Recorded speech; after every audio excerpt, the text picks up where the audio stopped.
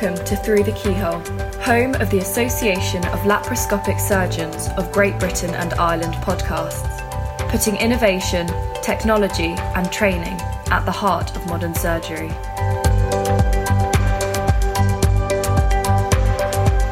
Hello and welcome once again to the podcast.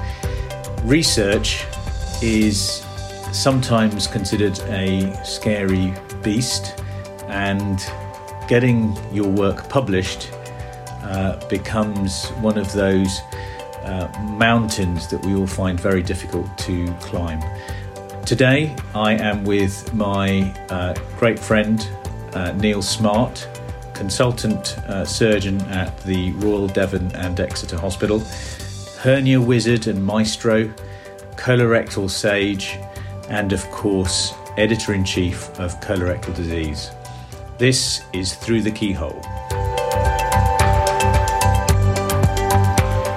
Neil, welcome. Tom, thanks for having me. Well, it's fantastic. We are in Harrogate at the ACPGBI annual congress, face-to-face congress, seeing friends that we've not seen for about 18 months. Tell me, how has your world been? How has research been over this last few months? It's been an interesting time for all of us, and I think there has been two key directions of travel during the pandemic era. The first has been that we have seen some amazing work and collaboration come to the fore. It's been electric, hasn't it? And surgeons have really stepped up to the mark with wanting to do some brilliant collaborative research in the United Kingdom and beyond. And in particular, credit has to go to the work done by the COVID Surge Group. And they have done some fantastic work bringing together data about what happens to COVID patients who need to undergo surgery, looking at things like if they've had COVID, how long to delay, what about vaccination and surgery, all the questions that were really pertinent to the coalface surgeon. And I'm glad to say that some of that research came in my journal's direction. So that was really nice as an experience. And there've been other strands that have come out from colleagues in Italy, Australasia, elsewhere in the United Kingdom, which has been a real bonus, I think, for academic publishing, where we've seen high quality articles generated very quickly because of collaboration. And that has been great. The downside, I suppose, in any time like this is there's always the flip side of the coin with people wanting to jump on bandwagons. There's some stuff which is really low quality. And particularly during the first wave of the pandemic, when all elective surgery pretty much stopped, and many places were waiting for the impending sense of doom that was coming and then the world was going to implode. Surgeons often didn't have an awful lot to do because the cases of COVID hadn't started taking over some hospitals yet. Well, for surgeons, it was quite difficult, wasn't it? Yeah, because you didn't have anything to operate on because everyone was scared. Generally, in a disaster, we're the most First needed people there. Yeah, but it wasn't like that, and so all of a sudden we started seeing this vast increase in submissions of projects that have been lying around for some time, and people were thinking, I must get around to writing that paper, and we started seeing a lot of things coming through. Much of it was low quality, and so you got overburdened at a time when you were really struggling to see the wheat from the chaff. So that was quite hard. I heard some crazy statistic about the volume of publications submitted, and those that actually were then peer reviewed, and actually went on to be published. I think you guys had a lot of work to do in terms of reading. Oh, huge. I mean, we saw a 60% increase in submissions during 2020. Wow. And that wasn't driven by COVID work alone. Yeah. It was across the board. And there were some particularly prominent countries who were driving increases in submissions. China, obviously, one, which is a issue across all of biomedical science, but America, United Kingdom, around Europe, Australasia, New Zealand. So we saw lots. It was quite... I think, Anil Bangu and all of that group, the COVID Surge group, really deserve a great shout out, as does James Kinross for the work from PanSurge. Absolutely, yeah. I think the key thing that you mentioned that resonates with me is collaboration. Finally, everyone got together. So we had this explosion of work, but as editor-in-chief of a very prestigious journal, and talking to an audience who are going to be listening of young surgeons keen to publish, I guess one of the things that we want to understand is what is the impact of open access journals versus the traditional journals that we previously published? How has that really changed things?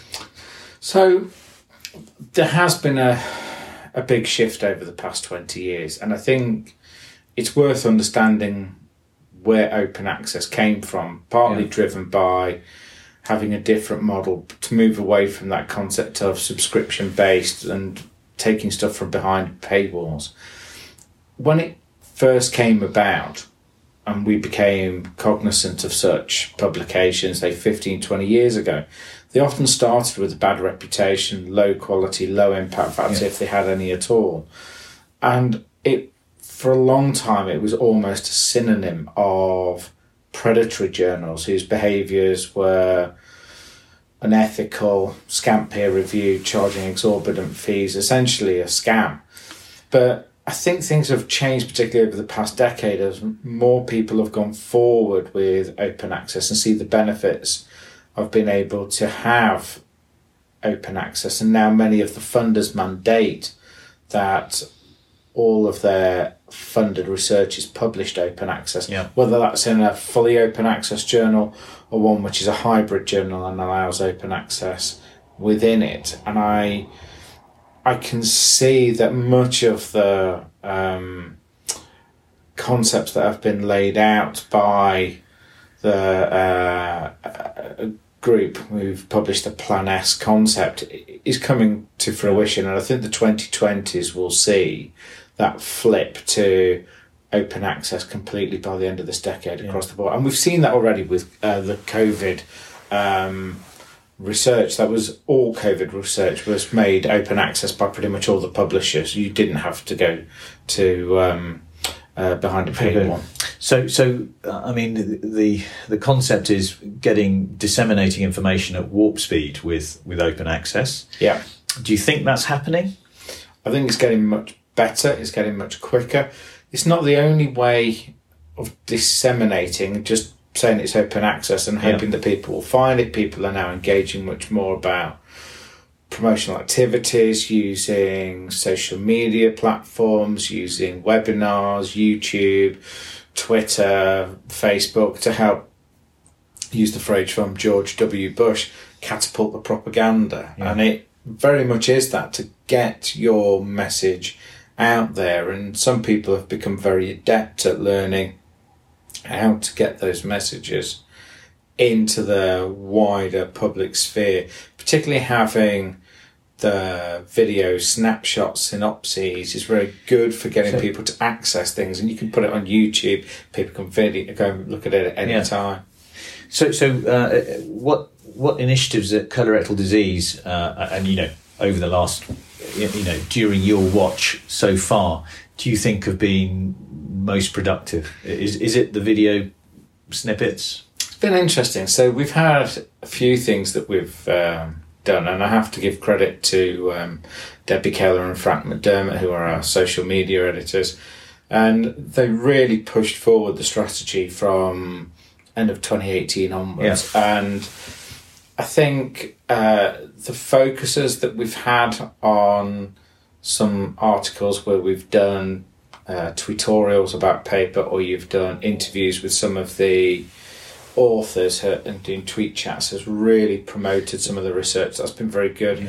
And some of the talking head reviews, like a talking head abstract, which were particularly useful both Jennifer Park from Sweden and James Park from Scotland did excellent synopses of papers, which were then easy to promote through Twitter in particular. I think that's a feature of our age is getting that information, and I think curating knowledge and getting trusted information. So I think we all are very hugely appreciative of that. So these youngsters now are out there, they want to publish. So what are there traps, are there barriers put in place to stop these youngsters going and publishing their often really good work? I think the landscape's changed since I started out as a registrar, and things that everyone used to start with, which was the training ground, that case report, I think people used to like it because it was a good way of honing your skills, honing your writing. The difficulty is now they're almost unpublishable, and the places which do publish them are, in essence, they're all open access. They're often predatory journals, and I would advise people it's no longer recommended. Even then, the next step up that rung, that retrospective case series, that's become very difficult to get published nowadays, simply because the standards in many journals have got so high. And I think if I was going to suggest where to start, I would direct people towards looking at the research collaboratives that exist out there. It's a great way to learn the basics, have that mentorship, not just from the people far above you, but that near-peer concept where you're learning from other people who are in training but just a little bit more advanced than you. It's a step change, isn't it? Absolutely. And I think in terms of searching the truth, it's really, really, really important. I think that must be something that we maintain as doctors. We're the guardians of something very, very special, and as scientists, we have to pursue the truth. So you've given a very good indication as to what you would advise a young trainee to go and do in terms of the collaboratives. Is there anything else in terms of when you receive a manuscript, what sort of floats your boat? Is it subject matter? Is it the way it's been written? Is it addressing important questions? How do you sort of triage what must be a huge torrent of submissions? So we get about 1,600 manuscript submissions a year, and I will read the abstracts and the methods of all of those papers. Okay. And about a third to a half of them we will desk reject. So you heard that here first. The abstract and the methods just can carve away a third of your submissions. Or even up to a half. Wow. And that's largely driven by some of the manuscripts we receive are in particular from institutes or countries where one has reservations perhaps about their honesty and veracity. Yeah. You know, the issues of paper mill publishing from China is a big problem throughout all of biomedical science. We have mechanisms in place to try and highlight those looking for things like plagiarism, and we can see significant patterns and trends. So you're on the plagiarism thing right from the very off. As it comes through the door, we're looking at it, and that accounts for, you know, a good proportion of the papers that we desk reject. So what if you take that stuff where there is significant concern about what's going on out of the equation, right? What is it that makes me think no to this? So the things which are best described as Me Too papers. Yeah. The journal publishes something last month, someone else sends in a retrospective case series on the same topic and goes, oh, look, we've done that too. Well, that's not really likely to get cited if there's an article that's already been published. We also look at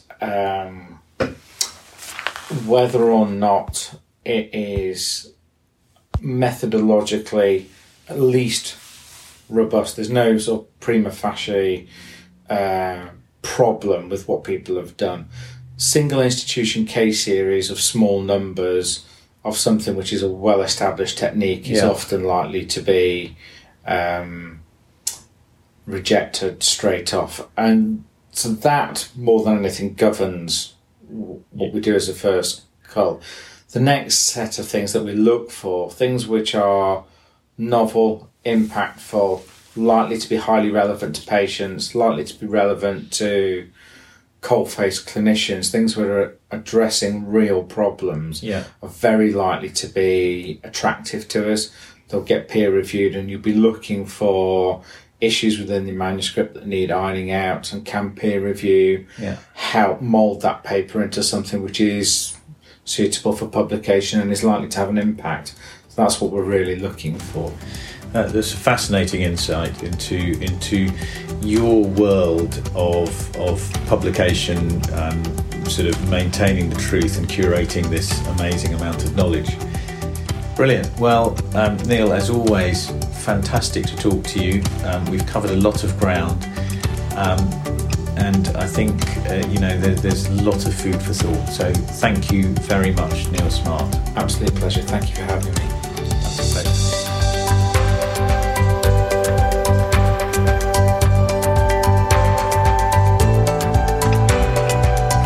Thank you for joining Through the Keyhole. You will find more interesting podcasts in this series, as well as online resources from the ALS GBI at www.alsgbi.org.